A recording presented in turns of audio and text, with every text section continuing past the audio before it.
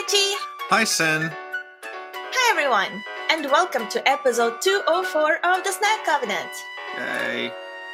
And today we have a very special guest with us. Who is it? Introduce yourself, special guest. Hey guys, Labor here. I am a game creator and game developer.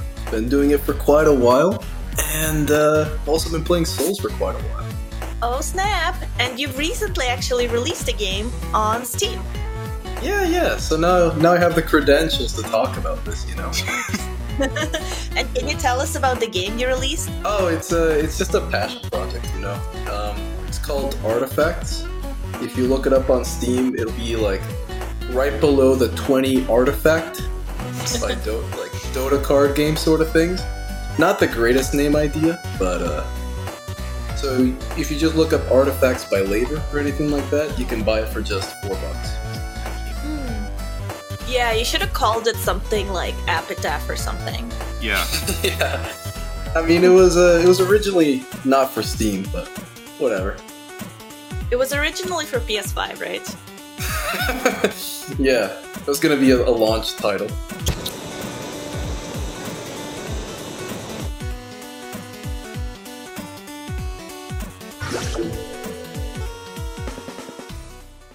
Can you tell us a little bit about how it plays?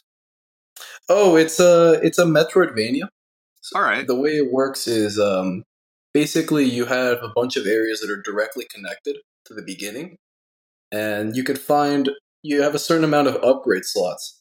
But the fun part about it is that you lose them when you die.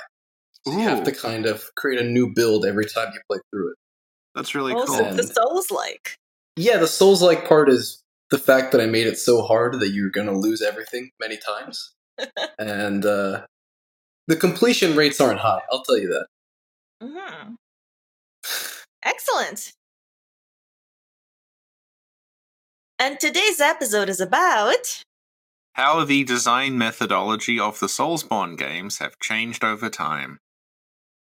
Oh no! I was about to say, and Labor helpfully designed an outline, but I don't have my soundboard on my PC. Thank you, Richie. You should never get that soundboard.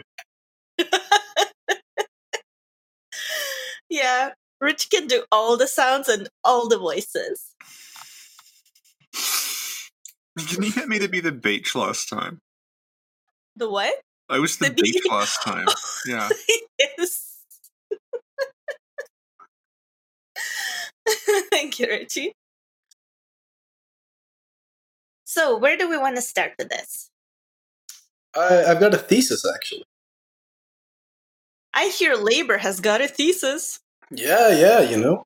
All right. We're doing things the scientific way now. Yeah, right? absolutely. I believe that with every game that they've made, they have slowly been getting rid of all of the fail states. So any like big roadblock you can fall into where you just give up on the game and stop playing. While also getting rid of all the RPG mechanics. So the builds, the stats stuff, you know, they've all become more actiony with each one. Yeah. Do you have any specific examples of what you're saying? We have an hour to talk about this. Wow. Whoa! This is something that we've brought up a couple of times recently because we've been talking about the Demon Souls remake and how that seems to be keeping pretty much the same gameplay from what we can tell. Do you think they're going to keep the same upgrade materials though? Because like that was such a hard thing to do. I kind of hope they do. One of the things that we've talked about with regard to Demon Souls is that it started off as a first-person game, and a lot of the combat seems to be a legacy of that. It's all very, very slow, deliberate animations, and you fight by moving around things. Mm-hmm. Right. And we talked about how as the series has progressed, it's gradually adapted more and more to it being third-person with a lock-on, to the point where if you tried to play Bloodborne in first-person, it would be impossible, because you're just scooting around everywhere, and you would have no conception of where you were. And everything is moving so quickly. Whereas Demon Souls, if you did play that in first person, it sort of works. You think so? Not as much as it used to, obviously. Yeah, But, like, yeah. yeah, you can kind of play Demon Souls like a Kingsfield game, but you can't play Bloodborne like a Kingsfield game, and you absolutely could not play Sekiro like that. Right, I see what you mean. Yeah. So, I gotta say though, some of those weird first-person, like peculiar things, kind of made Demon Souls what it is, though, right? How weapons have weird hitboxes. Yeah. Because in Souls, a big part of the skill set is knowing exactly how the weapon swings during each animation. Hmm.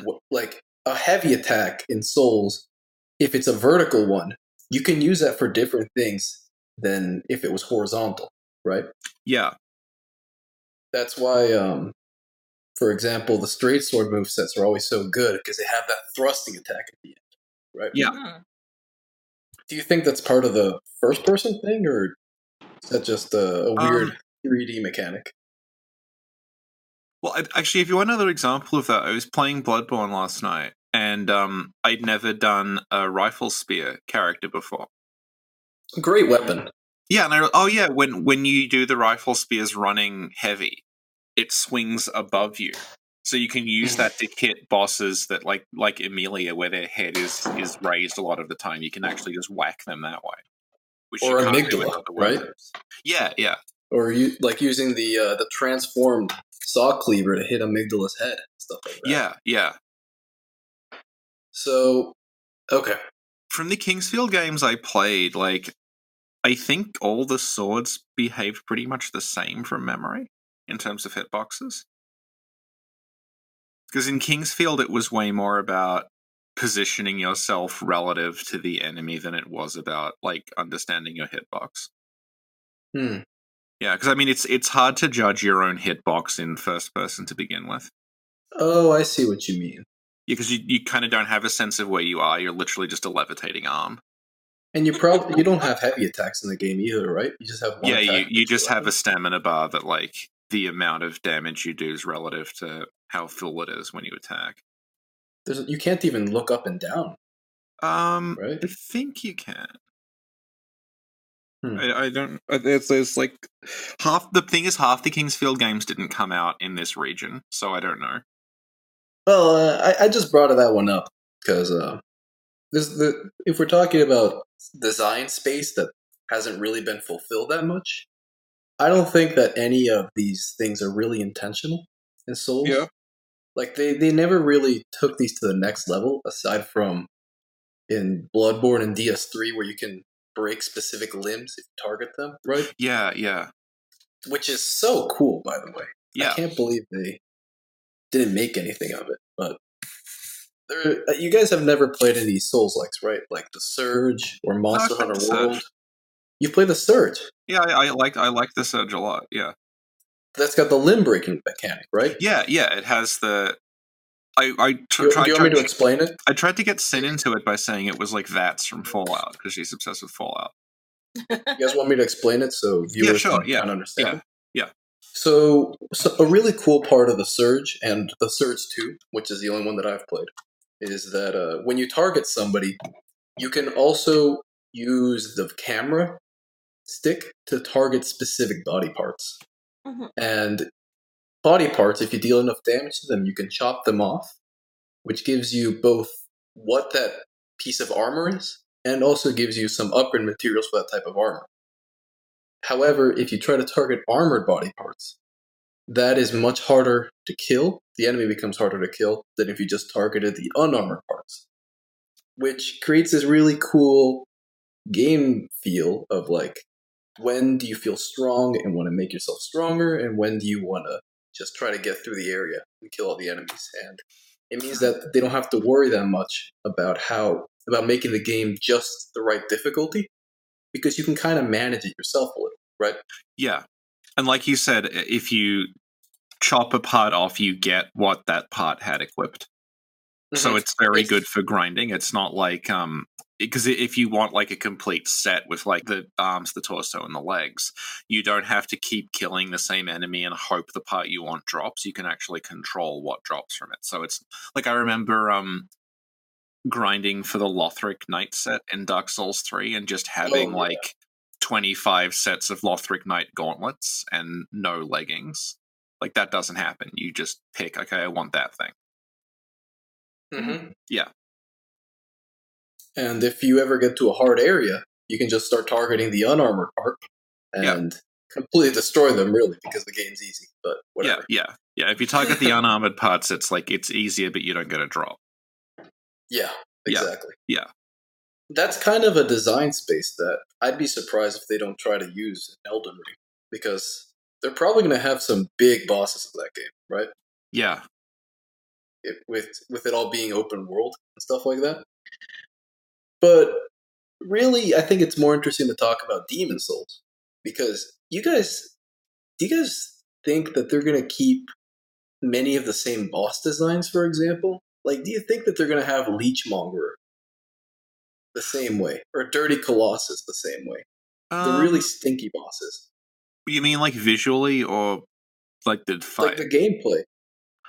It looked well. This is something that we brought up with Illusory Wall, but like when in the trailer when they're fighting Vanguard is behaving the same way, but also Vanguard has a mouth on its back. So we're like, are they going to alter Vanguard so it's got this mouth on its back? So if you try to hug it from behind and like cheese it, it will like bite you or something.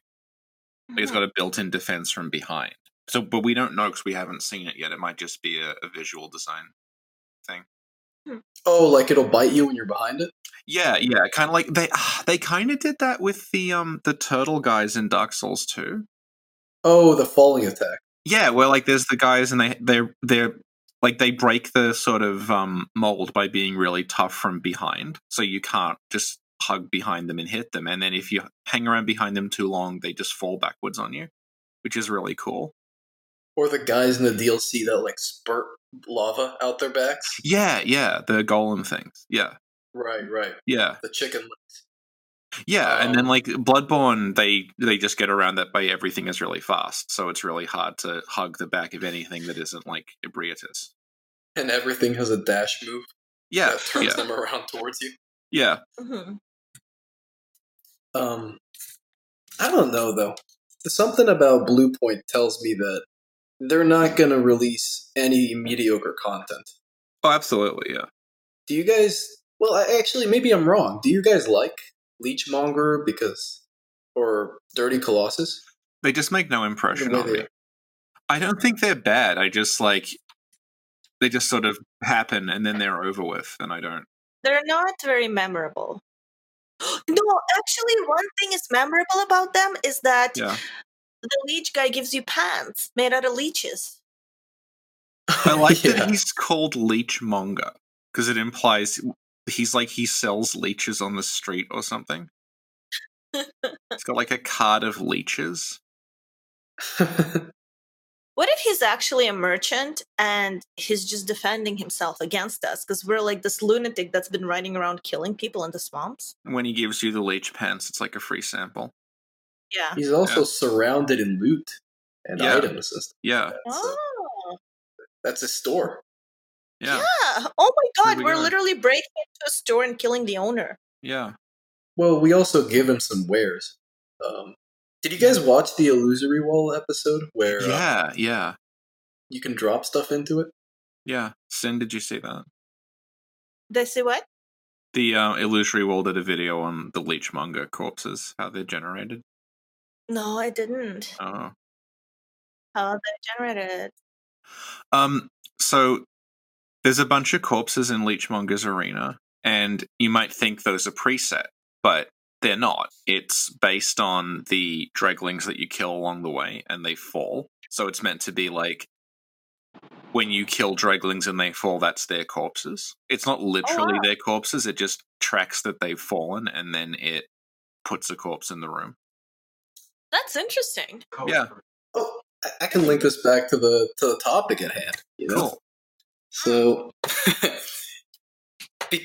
Demon Souls and many of the earlier games have so many of these weird, like, kind of obtuse mechanics that Yeah. completely change how you should interact with the game. But because you don't know about them, you just don't really interact with them that much, right? Yeah. And all of these make the games feel more like an RPG to me. You know, Right. it's not just about the combat. It's also about role playing, interacting with the world, and stuff like that. And then you get to like Dark Souls 3, that doesn't have any of those mechanics, right? No. It doesn't have as many of these weird little niche things that most people don't know about. It's more streamlined. Yeah, that's how I described it. Like when people were saying, "Why are you like less into this?" I'm like, because it's more streamlined. Well, I guess we'll touch on it a bunch throughout this, but like the way that the sort of the weird esoteric stuff you had to hunt for and like it would happen randomly and you wouldn't understand it is largely absent at that point. Everything is fairly convenient. Mm. And because of that, I sort of felt like I was less invested in exploring and less invested in engaging with the world because I knew it sort of wouldn't let me miss anything. So the fact that it's so easy to figure it out was bad because you like figuring stuff out. I feel, well, not necessarily that I like figuring stuff out, but that figuring stuff out, like, if there were things in the game and I didn't understand where they came from and I didn't know they would happen, it created this sense of like therefore anything can happen in this world. Therefore, Yeah. I need to be a good. Actually, something I've brought up before is, I guess, with regard to like Metroidvania design, which we talked about a little bit, is the bombable walls in Legend of Zelda. Oh yeah. Yeah, because in the first few Legend of Zelda games up to the third one, there are cracked walls, and if you put a bomb next to them, they'll explode and they form a passageway. But when they start doing that in the first game, not every one of those cracked walls is actually bombable. And also there are bombable walls that don't have cracks on them. So it's kind of an indication that this could blow up, but it's not 100% signifying that that's what it does.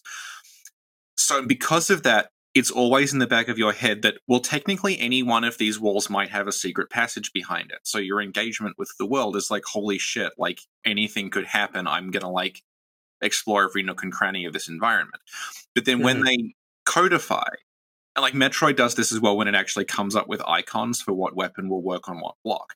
When they codify, okay, if you see a crack, use a bomb. It's like, okay, well, they're just doors now. And like that aspect of, I don't know how far this goes. I don't know what's behind this. Anything could happen is sort of diminished.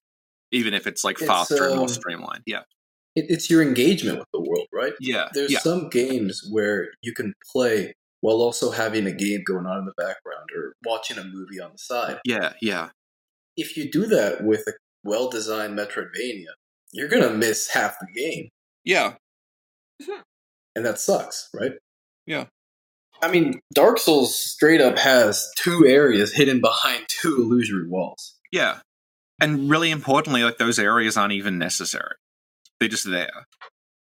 I think Ash Lake was what top 3 favorite areas when people put it up to vote or something like that. Yeah, people love Ash Lake, and it's really hard to get to. They don't signal that it's there, and when you get there, it's a dead end. But people love it anyway. Mm-hmm. Yeah, and then Dark Souls 2 and Bloodborne are kind of the weird ones because they have a couple of these mechanics, but I don't think they're quite as cool, to be honest. Yeah, yeah. But at least it's more than Dark Souls 3. Like, Bloodborne's got chalice dungeons, right? Which I don't think I've ever seen someone do chalice dungeons on their first playthrough or finish them. Yeah. That's purely for veterans and for people that play a lot. Yeah, and I think they're designed around that because they don't scale with New Game. Right. Yeah. Yeah, I didn't even know you could access the chalices the first time I played Bloodborne. Yeah, I would like read lore and people would be like, oh, but Queen Yarnum. And I'm like, who's Queen Yarnum? What are you talking about? What's happening? It feels like they were okay with you missing it all. Like, they created this stuff and they knew that there was so much there. They put so much time and effort into it, but they're okay with you just missing it all completely. Yeah. Which is really cool, first of all. Yeah. But every game since Demon's Souls, really, they've wanted you to miss less and less stuff. Yeah, they progressively you can. I mean, Demon's Souls is like you can't quote unquote miss an area in Demon's Souls because they're all mandatory. But there's stuff in the areas you can miss. Very World easily. tendency, though, Yeah, like yeah, they've got stuff that you can't even do in one playthrough. yeah. So it forces you to miss stuff, Or even stuff like rescuing Yulia. Yeah. Yeah, How are you ever going to figure that out, yeah, right? And then in DS3, well, I guess DS3 has some hard NPC quests, but yeah. And I guess Archdragon Peak could be the thing you can miss in DS3 the easiest.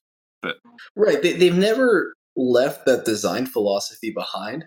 yeah, But there are some things where you can really see a big change over time.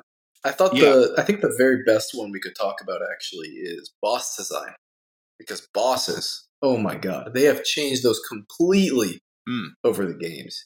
How so? If you look at the cast of bosses in Sekiro and compare them to the cast of bosses in Demon's Souls, they're under a completely different philosophy overall. yeah, which I think ties back to what we were saying that like a lot of the Demon's Souls onward bosses kind of work if you imagine they're first person, but that's completely impossible in Sekiro. Because in Demon's Souls, if it was first person, you wouldn't be able to dodge attacks. You just strafe. Yeah. Meanwhile, in Sekiro, it's all about dodging or parrying in that game, I guess. Because all the damage has to be avoidable for it to be fun. Yeah. Meanwhile, in Demon's Souls, it doesn't have to be that way. There can be bosses where you just have to tank some stuff, and that's okay. So if you look at the Demon's Souls bosses, how many straight up combat encounters are there? Very few. I'd say like Penetrator would be one. Penetrator, Alant? Yeah, Alant. Does Doran would Gal count as a boss because he's part of the Astraea fight? Would who? Gal Vinland. Oh, yeah, but that's such a weird fight. Yeah. It's not a regular combat. Yeah. But yeah, there are not many straight up combat encounters. There's those two, there's Man-Eaters, and there's Flame Lurker. I can't think of any more. Yeah. And like this is another thing that we've brought up a couple of times with regard to Demon's Souls is that the game that Miyazaki worked on before Demon's Souls was Armored Core 4 Answer. And a lot of the Archdemon fights in Demon's Souls play out like a fight from Armored Core 4 Answer. You have this big old boss, and you have to exploit the weakness together. Yeah, they're not, like you said, they're not traditional combat encounters. It'll be something like Phalanx, where you're not fighting it straight up. You have to like find its weak point while it's sending these weird drone things after you. Or it'll be Tower Knight, where you have to like disable it by hitting the back of the leg and then attacking it when it falls over. Things like that. I mean, Dragon God is the perfect example. Yeah.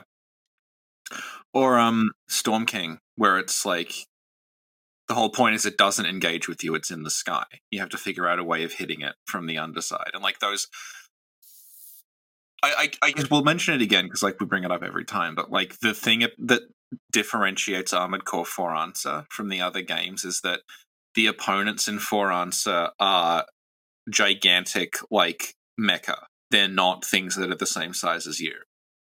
So it's about taking apart like the level, like there'll be a whole level that is actually like an aircraft carrier.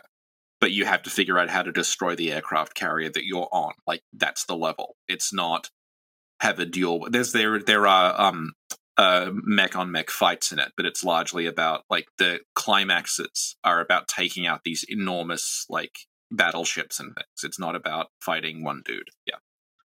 So I want to bring up an interesting topic though, because you're right.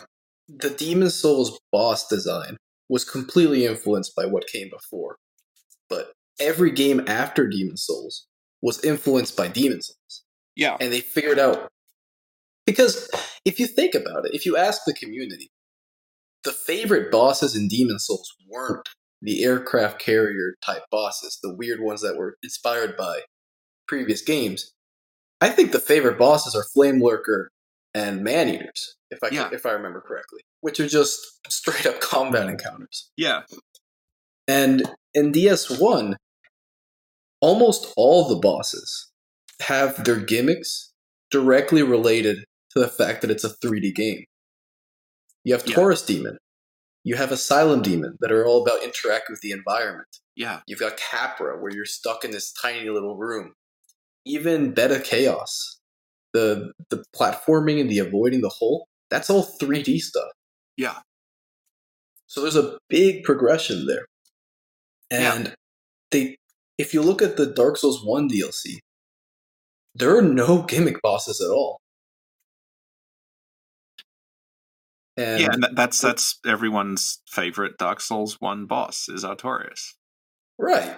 He's just a straight up combat encounter. Yeah.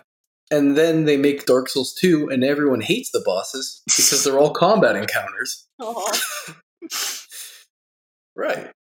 Because they're based on fighting the enemies in the world. And so the designers looked at it and were like, what's an interesting thing we can do with 3D combat? Make it into a gank boss. Right. So what would you say specifically makes people dislike 2's bosses in comparison to 1? Because they're easy. That's why. Really? Yeah, I think that's the you never have to master half of them because you can just beat them on your first or second try. And the fact that people go in and don't expect anything, because Dark Souls 1's bosses aren't great either, but the difficulty means that every little advantage you can find is something that you have to pay attention to, and it's fun to master them because they're worth mastering. Right. But I've never mastered twin dragon riders because I don't have to. Right. You have to master Capra Demon to fight him. And sure, you can beat him without that, but he's a lot more fun when you actually figure out, hey, the fact that they made this encounter so hard means that there's a lot to learn about it. Right. And then because Seath, he's not a hard boss, although Sin made him look really hard. Shade. Yeah. Seath is, again, kind of going back to, it's almost a Demon Souls-y kind of gimmick thing, where it's just got to know to destroy that crystal, and then after that, he's kind of trivial. Right.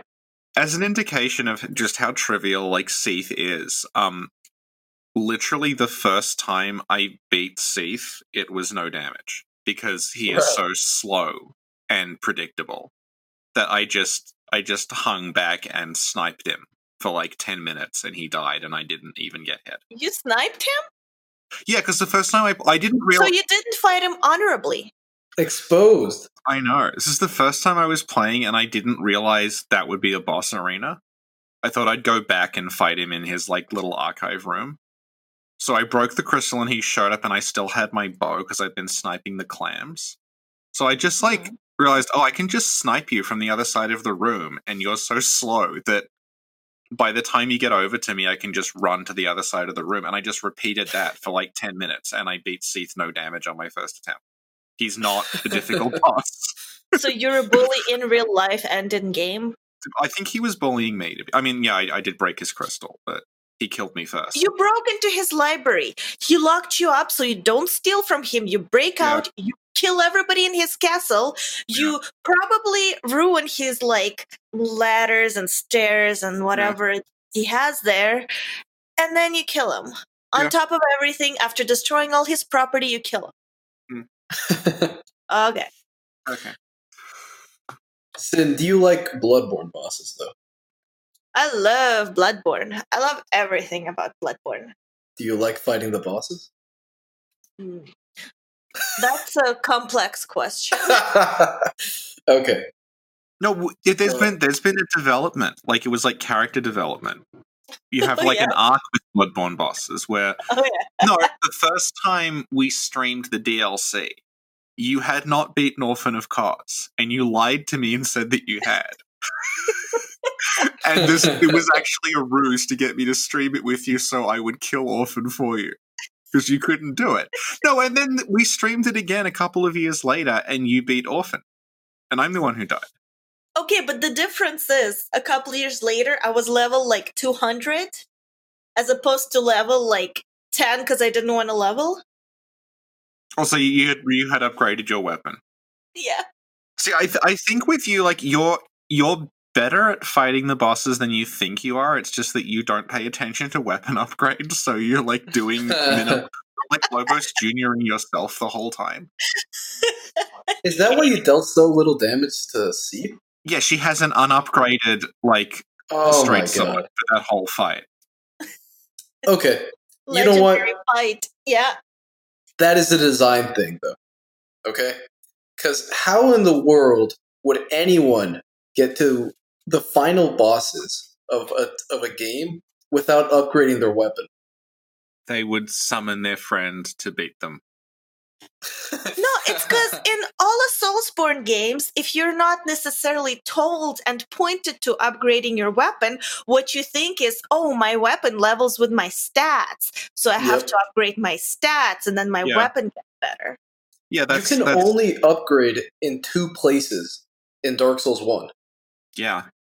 And you have to know that you can work to these places. Yeah. Which is something you unlock halfway through the game. Yeah. But then in Dark Souls 3, you just have Andre in the main hub. And he's impossible to ignore because he's always going dink, dink, dink in the background. Yeah. And no one misses upgrading in Dark Souls 3. Yeah. And in Sekiro, you don't even have to upgrade, right? You just use an item. Yeah, you automatically do it at the idols. Right. The only thing you have to go to an NPC to get done is the gourd seeds and the prosthetics. In fact, I think that not just finding the upgrade smith, I think that upgrading as a whole and character progression has only gotten easier ever since. Oh, absolutely. Yeah. Which is such a big game design thing because it's one of those things where your character leveling, your gear progression, upgrading your weapon is something that helps everyone, but only new players won't know how to exploit it to its best potential. Yeah. It only hurts your first playthrough. And Andre in 3 is another good example of that because they swap out in 3 the idea of weapon progression, forking off into different kinds of upgrades. We have to go okay, I'm upgrading to +5, and then I'm using green titanite to make it a fire weapon, and then when the fire weapon gets to +10, I can then fork it off into either a fire or a chaos weapon.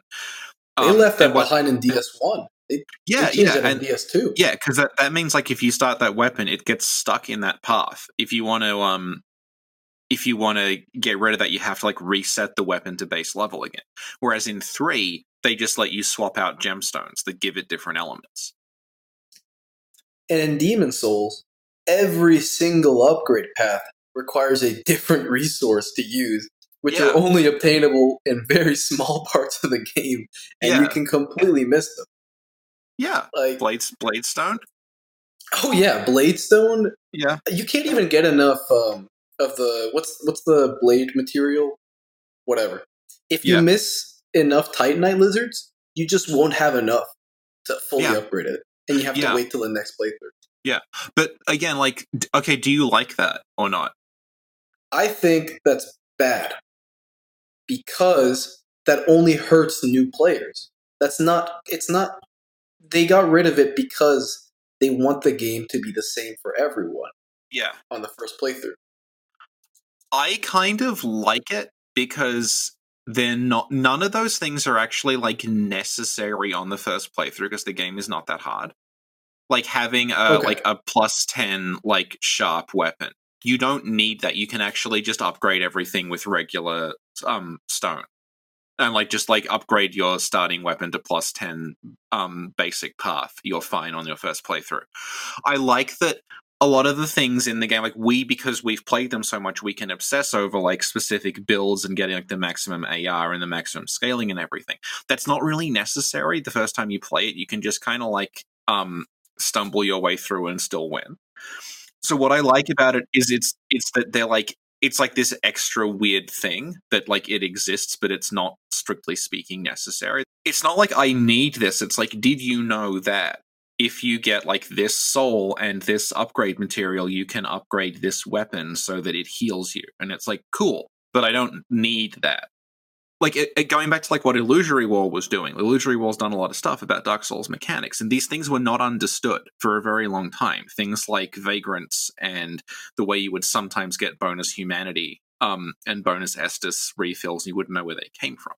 Is that because that stuff was happening, because there was all these mechanics and like weird random stuff was happening because you were online. There were like upgrades you didn't understand. There were weapons you didn't understand how they worked. That gave it this feel of like, I don't know what is going on in this world. It felt like living and breathing. And that's what led to things like, I mean, this is something that like, if you're younger than like Sin and I guess it's not going to make sense to you. But if you grew up without the internet, if you grew up without game FAQs, rumors about games were a big deal. Rumors about things you could do in them, like you would see, like your friend would say, "Yeah, like I did, like in Final Fantasy VI, I made this thing happen," and you wouldn't know if it like did that really happen? Did you invent that? And people would send like screenshots into magazines where they'd fake something up and say, "I made this thing happen," and you would hear all this stuff, and you would not. Oh god, like the Chris Houlihan room in Link to the Past, which we won't go into, but like that was like, what the hell is this thing? And like the second that, like, I have a very vivid memory actually of, this is like a tangent about Final Fantasy VI, but like Final Fantasy VI at the end of that game, like at the end game state, there's a place where there's a monster that is a giant like sandworm from Dune, and it fights you by sucking you up. And if you kill it, it spits you out again. But I was like, what will happen if everyone in my party gets sucked up? Will that just be game over? My party gets sucked up. Screen goes black. I am now inside the worm. And there is a level inside the worm. And at the end of the level inside the worm, there is a secret character who I can recruit to join the party. And I had no idea that would happen. That blew your mind, though, right? It blew my mind completely, because there's no game FAQs. There's no internet. I don't know this is going to happen. It just happens. And they were okay with everyone missing that, other than the few dedicated people. Yeah, and the thing is, like, that never happened again until Dark Souls, because no one understood how it worked, and you started getting people saying there must be a way to save Sif. There must be a way to, like, do blank. Like, all these, like, what if we did this? The pendant. The pendant! Like, all this stuff in there. That's, like, what and even Dark Souls 3, the streamlined one, I remember when that came out, people were saying, because the Shrine Handmaid asks you where you got the Dragon Chaser's ashes from. No, the ashes that are in Farron Swamp. She's like, where did you find these? And people were like, oh yeah, if you tell her like that, that's why the wolf is dead. Because if you tell her, she'll kill the wolf. But if you go back beforehand, the wolf is still breathing. I'm like, that's not true. But people kind of thought it might work that way because they're used to these games being constructed like that, of having just weird esoteric things. I bet that's why you guys like the lore so much, because the lore is all about that. Kinda, yeah. You have to really put in the effort, try to find everything out, and it's one of those few places where the esoteric stuff can be really cool if you discover that one little detail. Yeah. And even like with the Bloodborne Chalice dungeons, just the fact they were procedural. People kept looking and looking and looking because they thought they were, and eventually they did, and they found the Hole Digger. If people are really interested in that sort of stuff, check out Tomb Prospectors. Yeah. Genuinely one of the best Souls communities, and it's all about running the Chalice dungeons and all the secrets in there. They have a breakthrough every couple of months. Yeah. It's so awesome. Yeah. Okay, thank you.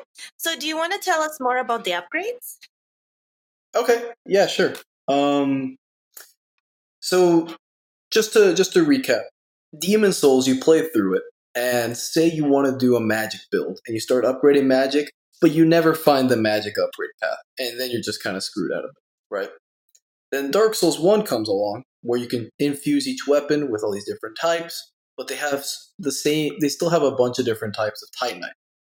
And Dark Souls 1, also, the embers in that game do something very different from all the other ones.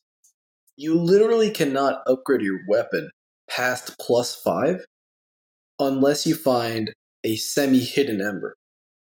And you can't upgrade it past +10 unless you find a very hidden ember that is in New Londo Ruins. That I didn't find on my first playthrough. Yeah. Now, Richie said that that's okay to him because you don't need to have a fully upgraded weapon in Dark Souls 1 or in Demon Souls to finish the game. Plus 15 on Dark Souls, like, new game is, like, it's kind of overkill. You don't really need it. Oh, yeah. Yeah. You don't need it at all. Yeah. But you can do it, and that is really cool. Yeah. The one problem with that, though, is I think that's why the design, the difficulty level in these games, the first two games, is kind of really hard to get right. Yeah. Because you can't really have hard, challenging combat bosses when you don't know the stats of the player that's going to go into them. Yeah. You can't design Nameless King around a +3 weapon. So they made it in the future games that people know you're going into Nameless King with a +8 to +10 weapon, and they're going to design it around that because everyone can make it to that point. In DS2, it's really easy to upgrade your weapon all the way to +10. But there are still a bunch of fail states. Like, for example, you can kill the blacksmiths, although you can resurrect them in the game. But you can also never find one of them, and you can never get the key to unlock the other one. It's perfectly possible for you to play through DS2 and never figure out how to upgrade a weapon. Yeah. But it's a lot easier than the first ones. And that step is even bigger when you get to Bloodborne. Because Bloodborne has literally one upgrade material. Yeah. They went from Demon Souls, where there's like 8 or 9, down to Dark Souls. Then Dark Souls 2, which got rid of all the colored Titanite fun stuff. And then they get to Bloodborne, where it's just Bloodstone. Yeah. Except for Blood Gems. But Blood Gems serve in that game are kind of fill that same role as, hey, there's this really cool stuff you can do with this weapon that most people don't know about. Yeah. Because you have 2 upgrade paths, really. And as long as you know that they're going to use one of them to its full potential, they're going to get to a +8 weapon by the end. Yeah. The game designers could make the really hard bosses at the end of Bloodborne, like Ebrietas and the DLC bosses, right? It gave them a bigger, like, what's the word for it? Design space, right? Yeah, yeah. Another thing that they'll do is, like, we've talked about you not being able, like, if you don't understand the upgrade path, it's going to be confusing, but they will just give you stuff as well. Like, the one people I think will remember is just on the way to Sens, they'll just give you a lightning spear. That's the equivalent. Oh, of, like, yeah, you're right. Yeah. And, like, Dark Souls 2 does it all the time, where you'll just find, like, hey, here's, like, a +8 sword, it's lying around. Here's a +7 short bow, it's just lying around. To make sure that... Or the Crystal Halberd. Yeah, they will straight up give you weapons. Or, like, the Drake sword. Like, they specifically make it so at the start of the game, you get this weapon that... basically, to get the Drake sword, you have to do something that you would do if you didn't know what you were doing, which is just try sniping the dragon from under the bridge. Yeah. Which is something that, like, a new player who was like, I'm scared, but I figured out, like, a safe way of doing this would end up doing. And you get this sword that's pretty good for when you get it, but because of how the scaling works, it's going to get crap, like, by the time you get to the mid-game. So I guess you have experience shooting drakes and dragons from a distance, huh? Yeah, so they throw in all these things like weapons that have flat damage and weapons that scale differently. So, like, you always have, like, something that'll get you through. But not always, though. Yeah. Like, not everyone will find the Crystal Halberd or the Lightning Spear. And almost no one, like a tiny percent, are going to find the Drake Sword. I feel like the Lightning Spear is pretty hard to miss because it's just, like, on a critical path in front of you. Well, It's in a mimic, but yeah. they trust the. You have to trust the player to find Yeah, it. You know, yeah. which it's a very like a lot of people don't want to let the players fail because that Yeah. means that instead of getting 9 out of 10 players to finish the game, they'll get 8 out of 10 players to finish Yeah. the game because one of them is going to get stuck on Iron Golem with a +1 weapon. Yeah, yeah. And one of them is going to get stuck in the Duke's archives without a good weapon. And so something that we've hit on when we've talked about this a lot is like, we've said, oh, it's hidden. It's like off the path. You have to look for it. So what's gating you there isn't necessarily, it's not a skill check. It's not a combat check. It's like, are you exploring the environments? Here's the thing, though. Some people are going to kill Andre. Yeah. And then they just can't upgrade their weapon anymore. Well, they got rid of that stuff in Dark Souls 3, Andre. You can kill him as many times as you want, and he's just going to keep coming back. To be fair, like if you kill Andre in 1, you have to really know what you're doing because he's incredibly tough. Well, if you anger him, though, he won't let you upgrade stuff. Yeah, you have to go get Oswald to pardon which you. is another really hidden mechanic. Yeah, which they took out in Bloodborne. There's no way that if you aggro an NPC, they're perma aggroed. Yeah. Thank God most of them are behind windows and stuff. Yeah, yeah. Or disappear into mist when you hit them. Yeah. And also the upgrade person, you know, like you can't kill them in any of the games, really. Yeah, it's a bench or a bonfire or something like that. And DS3, like, if you thought Bloodborne had complex mechanics with all the blood gems and stuff like that, DS3 just simplifies it all. Yeah. Like, they add the embers back in, but really the embers, finding them, half the time they just let you mess up your weapon and ruin it. You can completely uninfuse it, upgrade it to max, and you're only missing out on like 10% of the potential damage. Yeah. Right? So that's the stuff for weapon upgrades, because in the later games they decided that if you want to add hard endgame bosses, like you look at the endgame bosses of DS3, and some of them are really hard, right? Yeah. Twin Princes, really every boss at the end of that game, it would suck to fight that with an unupgraded weapon. Yeah. But you can beat Seath with an unupgraded weapon. Can you beat Aldrich with an unupgraded weapon? If you're not Lobos? Sin would find a way. There we go. And Yorm, too. Like, they literally have so many things trying to get you to not miss the gimmick for that boss. Yeah. Because they don't want you to fail. They want you to struggle, but that's why I'm not completely against it, right? Because their philosophy isn't, we want players to not finish our game. And that's the good part about Dark Souls. Their philosophy has always been, we want players to struggle and overcome it. So there's nothing worse than someone struggling and then giving up because they can't beat it with their current character, right? Yeah, yeah. I guess that gets us to bosses, huh? Yeah. So where did we stop talking about bosses? I think that was DS2, right? Yeah. In DS2, almost every boss has a gimmick that completely makes the boss what it is. Just only one per boss, though, for most of them. Like Twin Dragon Riders, there's 2 of them and one shoots at you. Or Skeleton Lords, you kill one and it summons a bunch of crappy little skeletons. And then in Bloodborne, most of the bosses just don't really have gimmicks. They have mechanics that work on top of their combat, right? Right. Like, does Cleric Beast even have? I guess you can shoot the head. You can break the limbs of the Cleric Beast, yeah. Right. Yeah. Like, if I asked you, what is a Dark Souls 2 gimmick boss? Or what is a Dark Souls 1 gimmick boss? Yeah. You can only think of, like, Beta Chaos. Yeah. And stuff like that. The ones that are really out there. Yeah. But if I ask you, what is a Bloodborne gimmick boss? You think of 2 right off the top of your head. What are the ones you guys think of? Is Mikolash a gimmick boss? Absolutely. Yeah. Mikolash and Witches of Hamwick. Yeah. Are the two, and they're straight up gimmick bosses. Yeah. They, instead of distributing the weird mechanics across all of the bosses of the game, they decided to just put like 5 gimmicks into one boss and just have the whole boss be weird. Yeah. Which is really different from all the other ones.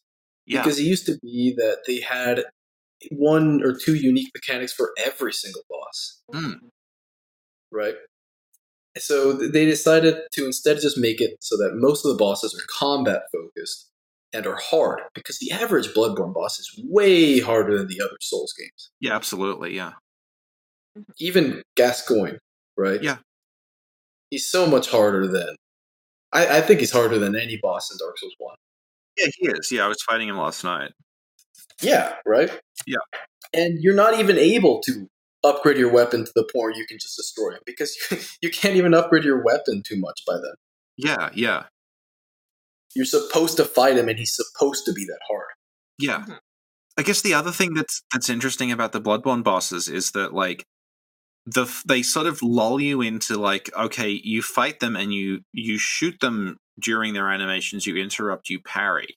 But then they also just, like, and now they don't work like that anymore, sorry. So, like, you can't parry Amelia. You can't parry the larger bosses just can't be, like, you can't parry Paul. You're right. I didn't think about that. And you can't, like, there's only one enemy at the start of the game that you can't parry, and that's Cleric Beast. Yeah, because after a while they're like, okay, now everything that's big you can't actually interrupt. You can just break, like, Amelia and Cleric Beast, like, you can't parry them, but you can break their head, and then you can riposte the head. But then after that, it's like, no, like, Rom is just a blob. Like, you can't, it doesn't matter. Briatus is just a blob. Wet Nurse is just a blob. Rom is the third gimmick boss. I forgot. Yeah. Does it sound negative when I call them gimmick bosses, by the way? No, it's accurate, because, like, they are a boss with a gimmick to, like, it's not bad. Okay. I wanna define gimmick, though, because there's a difference between a gimmick and a mechanic. In my opinion, gimmicks are the ones that are fun maybe on your first playthrough. You figure them out, and then you chew them up and don't have to deal with them ever again. Right. Gimmicks are things like, what's a good gimmick from Sekiro? If you charge attack Owl, he will just straight up kill you. Yeah. And that is something you learn, makes sense, it's a puzzle, you figured it out, and it's done. Yeah, and it's really cool when it happens.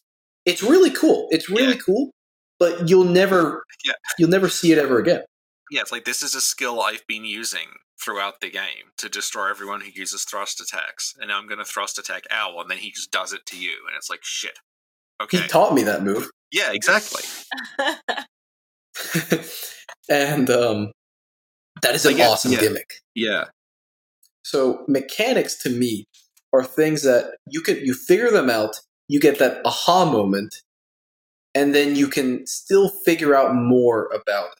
You can still learn more about how to interact with these extra bonus mechanics, because they're more interesting. They work more with the combat of the game. It's not just, don't do this and you won't die. This is another way you can fight the boss that makes them more interesting anytime you fight them. Right. You fight Witches of Hamwick after the first playthrough, and they're super easy. You'll never die to them unless, well, I guess you can still die to them. Yeah. Not really as much. But if you fight Vicar Amelia, and you know all the mechanics of that fight, and you know you can break the legs to riposte the head, and you can also break the head itself, those are mechanics that completely enhance the fight. Right. Every single time you fight against them. One thing I feel like they've done is that they've just turned away from gimmicks and started adding more and more mechanics. Right. Because that just makes the games more replayable and more fun, or challenge runs and stuff like that. If you look at, Bloodborne, every boss has multiple mechanics to it, but most bosses don't have a gimmick. Right. The way you fight cleric beast on the first playthrough is the same way you're going to fight him on every playthrough. But on future playthroughs, you'll be able to know that you can shoot the head to riposte him, or you can break each one of its limbs. Or with what's another boss? You can parry Orphan of Kos, and most people don't know that the first time you fight him because it's so hard. Mhm. Yeah, the abhorrent beast, like there was I remember a big argument when that first started about whether it was possible to parry him because he's this is a weird thing because he's the size of a boss Like you in think you between. could parry. He's like the size of Gascoigne, who you can interrupt. He's the size of Gascoigne? Really? He's I think he's bigger, but he's like hunched over, so he gives the impression he's like the size, kind of. Yeah. But it turned out that no, he works like the others, where if you hit his head enough, it staggers him, but you can't actually interrupt him. Yeah, you can break his arms. Yeah. You can break every one of his limbs, actually. Yeah. It's really hard because he just jumps around so much. But you can. He works like any other big beast boss. Yeah. And then we get to DS3. And DS3 is a lot like Bloodborne. Like, if you said that Bloodborne's cast of bosses is different from the other games, but it's really Bloodborne and DS3's. Because both of these games have high health, combat-based bosses. And the few weird fights that they have are really weird. They throw in a bunch of weird stuff in there.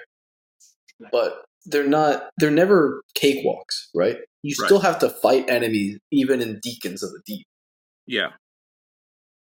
Except for Ancient Wyvern, I guess. But I mean that's still testing a skill from fighting from the regular game because it's like Mikolash again. You just gotta like navigate an environment. Yeah, and in all the Souls games, there's a whole part of the game that is running past enemies. And finally they made a boss that tests that. Yeah. So and then the DLCs, all of the DLC bosses in DS3 have like so many weird little quirks to them that most people don't know about, and you don't need to know about them. But they don't ruin the boss; they just make it more interesting. Can you give us an example of like one of okay. Maybe you guys won't know some of these, but Gale, if you shoot his head, you can riposte him. Whoa! Yeah, he's got a headshot animation. Yep. He also takes damage from his lightning as well. On top of that, so if you can kite him, hit himself. Yeah, he can actually die from his own lightning. You guys know about the cape hitbox, right? How the cape hits where the sword hits as well afterwards. Kind of. Oh, because it leaves little like the animation behind. Yeah, when he swings his sword, his cape will swing at a fraction of a second right after the sword, which it looks cool, but on top of that, it means he has a completely unique mechanic, which is that it's harder to dodge his attacks. It's harder to roll through them because there's 2 hitboxes, right? Right. Medivh's got a couple. You know, it's all interacting with his head. Mm-hmm. Demon Prince is really weird. The way that his phases turn between the 2 of them, it's completely based on a timer. And I had no idea. It's a timer, yeah. It's all they I think it's like roughly like I think it's like 20 seconds. Yeah. And they will always change the same amount of time between each other. And so there's a little bit of time where they have the same transformation.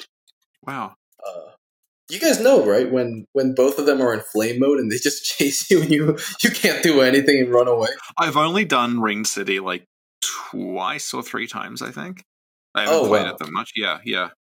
Well, this enhances multiple playthroughs, though. Right. And you don't need to know it to beat them. Yeah. I just randomly thought of like an example of a weird boss mechanic we haven't talked about.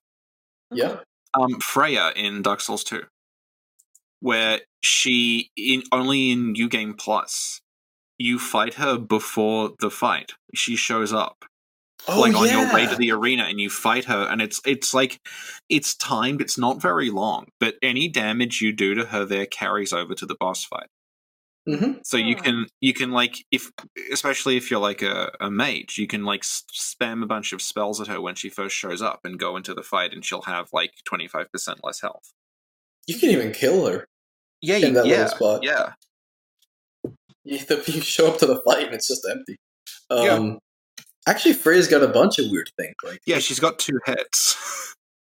and also, if you hit one of the heads enough, it's not based on damage either. It's based on like stagger damage. Right. If you hit one of them enough times, the head will just fall off.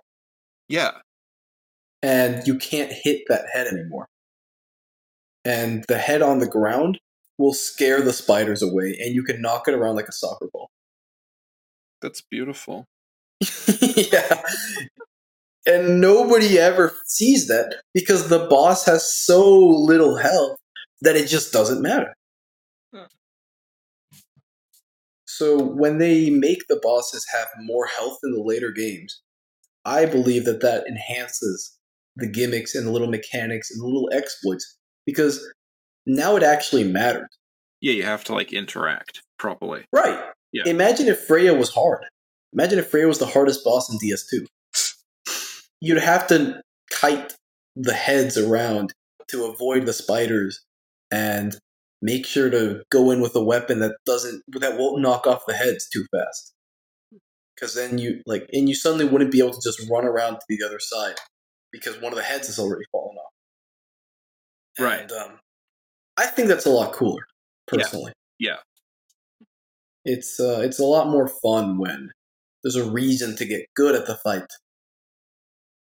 Except that in DS2, the boss would probably be really frustrating if it was that hard. Yeah. There's also like the Fume Knight. If you're going with Velstat's equipment, he changes faces immediately. Yeah. And that's cool. That's really cool. Little story point. Yeah. And lastly, we have Sekiro, where it's also the same category as Bloodborne and Dark Souls 3, because most of the bosses in that game are just combat bosses, but a couple of them are a little bit harder. They, not harder. They're more gimmicky. Right. Like you guys, what is there, like 3 gimmick bosses in Sekiro? What are the ones you guys can think of? I'm trying to run through them in my head. Like, does the snake count as a gimmick boss since you just fall on its head and kill it? Nah, that's not a health bar. There's monkeys. True. There's the folding screen monkeys and right. Divine Dragon. Divine Dragon, obviously, yeah. And what was the third one, do you think? I can't think of a third one off the top of my head. Right. I think those are the 2. Yeah. There are fights with a lot of unique mechanics, but they're not really gimmicks, like Lady Butterfly summoning the Phantom Children, and because those are fun. Yeah. Sweeping a face of corrupt monk, yeah. Is it fun to chase the folding screen monkeys when you know how to kill them? See, I still, like, I never even bothered figuring out how to kill them. I just chased them around and killed them with ignoring the mechanics completely, and it worked fine. So I never bothered. It's actually really cool, though. They all have different AI. Yeah, it's awesome. Yeah, there's, like, one can't see you, one can't hear you, one is invisible, and I forget the other one. He alerts the other monkeys. Yeah. It's like, don't talk, and he's the one that talks. Yeah. And Sekiro has really hard bosses, too. Yeah. Like, have you guys... like, Demon of Hatred? Have you guys fought and beaten Demon of Hatred? I fought and beaten Demon of Hatred. Those are separate incidents. Because there's a way to cheat Demon of Hatred. So I fought Demon of Hatred a bit, and I'm like, I'm good. I'm fine. I just want the lapis. I just want the lapis, please. So I just kited him off a cliff. Sin, have you fought him? No, but I looked up the video where you can cheese him, and I'm like, too easy. Yeah, it's not the hardest cheese. You can also get Gyobu that way, I think. But Oh he's yeah, a. yeah, It's the same arena. yeah. I didn't think of that, but yeah, But they would never, ever, ever, ever add a boss like Demon of Hatred or Owl Father or even the final boss, Ishin, yeah, to Sekiro if they didn't know that you would have a, a fully upgraded weapon, or in that game, the attack speed bonuses or the yeah, attack power bonuses.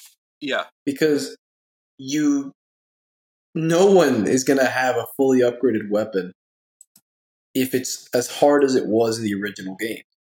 Right.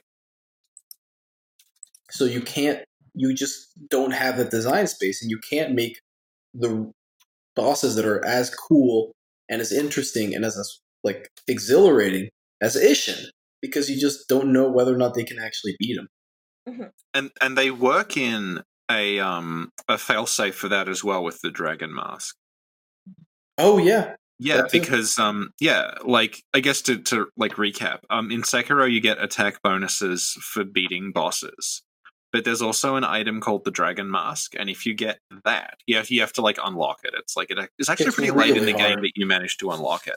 But Yeah, once you you have to have talk to like 3 different NPCs and find them yeah, all around the world. yeah. But once you have it, you can just boost your attack power using skill upgrades. So you can, and like, it's designed for new game cycles. It's like you can just keep like once you have all the skills, you can just keep your attack going up and up and up and up and up. Yeah, it's so that XP never becomes irrelevant. Yeah. When in reality, XP is by far the most useful resource in the game. So why is there no XP Miibu balloon? That's my question. Yeah. I had fun grinding for that platinum. God, but Sen becomes so meaningless that by the end I had 4,126 snap seeds because there was nothing else to buy. Use the Sen shuriken. I did for a while, and I'm like, I don't want to keep using this stuff. It's actually bad. So okay, I'm gonna bring this back to Demon Souls, the remake. Do you guys think that all of these returning Demon Souls players will go back, will finish Valley of Defilement? You know what? Even the very first area. Do you think that Blue Point will let people finish the very first area of Bolitarian Palace, get to Phalanx, and just completely steamroll him and have zero fun in comparison to like an actually challenging fight? Well, this is interesting because they have mentioned something and they've given no information on it, but something called shattered mode. Fractured mode, I think. Fractured mode, yeah. They canceled that though. Do we know? Did They said that they got rid of Shat. It's not in the promos anymore. Yeah, but is that because they canceled it or because they're trying to keep it under wraps? I don't know. Because I'm wondering, I'm talking about like a person's first playthrough. Like people are going to play normal mode, not whatever shattered mode is. Yeah, I guess like from what we saw in the trailers, everything seems to be moving about the same. Yeah. So I'm guessing like they haven't, from what we can tell, given the bosses different movesets. So unless they've only showed off the good bosses, that was the thing. Yeah. So unless they just up the numbers, like I don't know how they'd make it harder if it's the same movesets. If they just made it like you can screw up fewer times, or have them be faster. Made them faster, like if they turn first boss into like Ludwig. No, but that's what I was saying. Like it's the same movesets. Like nothing actually seems to be moving faster from what we've seen. Well, what's stopping them? They might just want to be incredibly faithful. That's why I was wondering what the fuck fractured mode was. Because what I'm wondering is fractured mode, and this is entirely me speculating because I have no idea what it is fractured mode that they have made a completely faithful gameplay-wise remake of Demon Souls, but they're aware that Demon Souls is not that hard, and people who are into Souls games are going to play this and think this is easy. So fractured mode is going to be like a remix, and they're going to give them new movesets, they're going to make them move faster, they're going to make them do more damage, and that's fractured mode. Fun mode. Yeah, it's like a. Okay. Well, okay. You know, I got a better question then. All right. Not about the bosses, because changing a boss, you're right, that would kind of mess with the faithfulness of the game. But what about pure Bladestone? Like, it's funny because I've never gone Bladestone in any of my upgrade routes, yet everyone knows about it because it's that cool. Yeah. Well, it makes me, like, going back to older games, it's like the, going back to the Adamantite from Final Fantasy IV. Like, Adamantite from Final Fantasy IV is an item that has a 1 in 256 chance of dropping from an enemy that has a 1 in 256 chance of appearing. And if you get it, you get the strongest armor in the game. And that makes it sound like, what a load of shit. Why are you doing this to me? But, like, it's the strongest armor in the game. You don't need it. It's purely like a bragging rights thing. You can get through Final Fantasy IV without touching the Adamantite absolutely fine. It's just there to be like a cool hidden thing. And I feel that way about like a lot of... I think like having achievements and like trophies are sort of like warped the way we think about this stuff. But like you can get through Demon Souls without ever needing pure Bladestone fine. It's just kind of there. If you want to like spend a weekend farming for it, and like I get that it's but like knowing that the players will get pure Bladestone with a little bit of extra work, means that they can make the fights harder and better, and more well balanced is the thing. The more I think about it, the more like it makes sense that they won't change most of these things because I feel like hard, if they did, there would be weird. riots. Would you really riot if they made like, okay, what's another example? But people got angry at Dark Souls 2 playing differently, and that's a completely different game. So but like they completely changed Dark Souls 2. Yeah. Like, but I can imagine like because the not previous for the better, though. The previous remake they did was Shadow of the Colossus, which has a similarly obsessive fan base, and they kept that really, really faithful. They added, I think, like one new room. So I'm thinking it's probably the same deal. But then, like Sin and I talked about, half jokingly, but I think there's some validity to it, that there's new architecture visible in the tutorial area. There's like, I saw that. And there's we noticed also watching it again, there is a door that's not there normally. So it's like, I think, like, because we know stuff got removed, like there's the whole Archstone missing, are they going to add extra stuff to the tutorial? Like, you'll go back there like you do with the Asylum in Dark Souls 1. Or maybe Demon even Souls like... is such a small game, dude. They could add so much to it. Yeah, but I'm also wondering if it's going to be like, when you beat the game the first time, you get like a key that carries over to New Game Plus and that unlocks that door or something like that. Something... Maybe you could rematch Vanguard that way. Yeah, so like there's a space to sort of add like new stuff that maybe they'll do pure Bladestone that. Maybe pure Bladestone's the reward for beating Vanguard. Okay. Then you guys know how you can hide behind the wall for the Storm King fight, right? Yeah, the like ruined little building. Yeah. There's a building in the Storm King fight, and I know. So you can do this without even looking it up. It's not hidden at all. You can just stand behind it, and all of the missiles from Storm King will just not hit you. And you can just stand back there, spam the Storm Ruler, and just win. Yeah.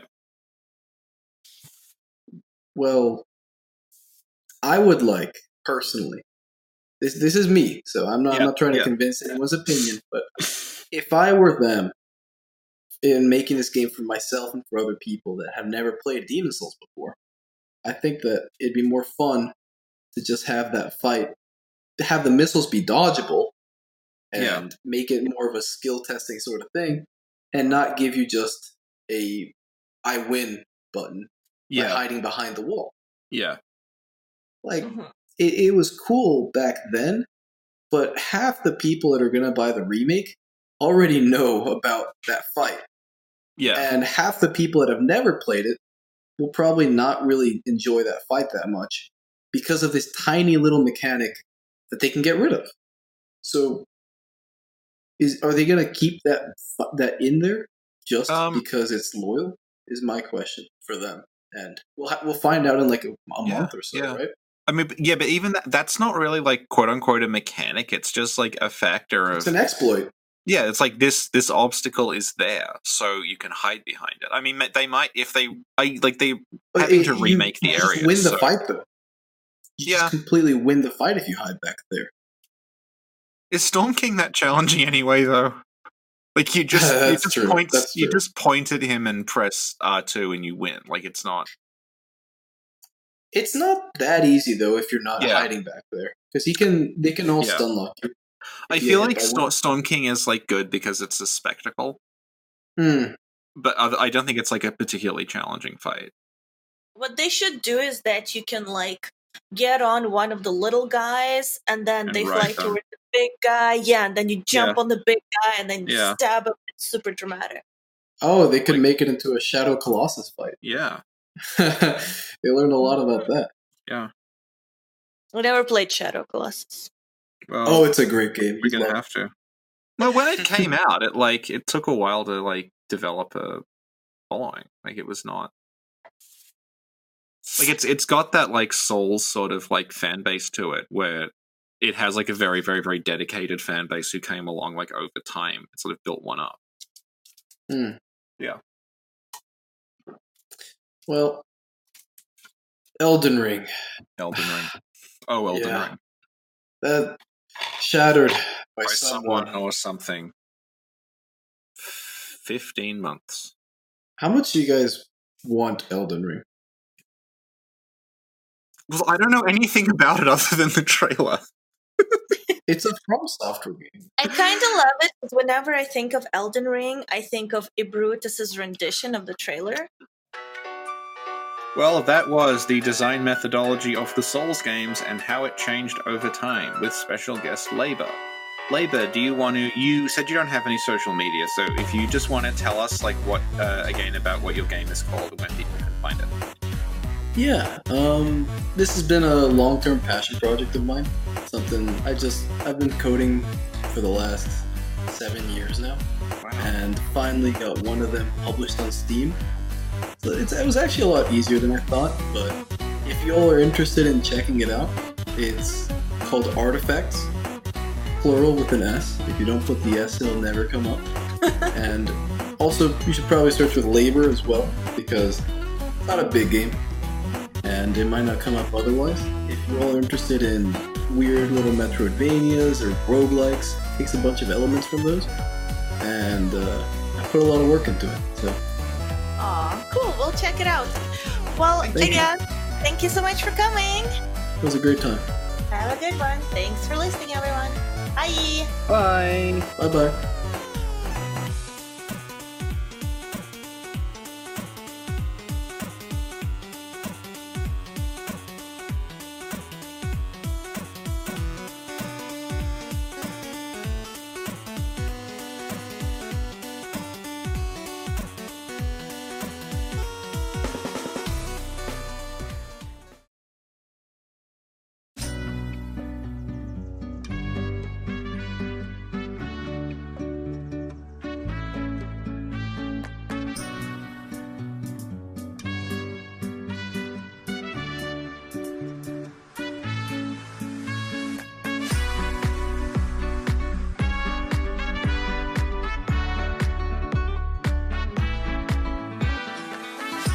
I doubt you could even imagine it.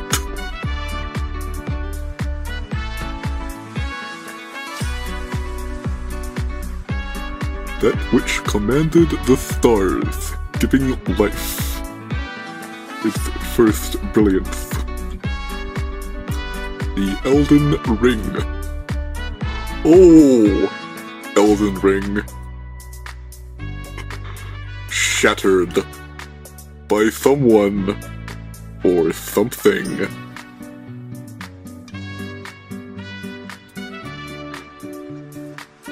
Don't tell me you don't see it. Look up at the sky. It burns.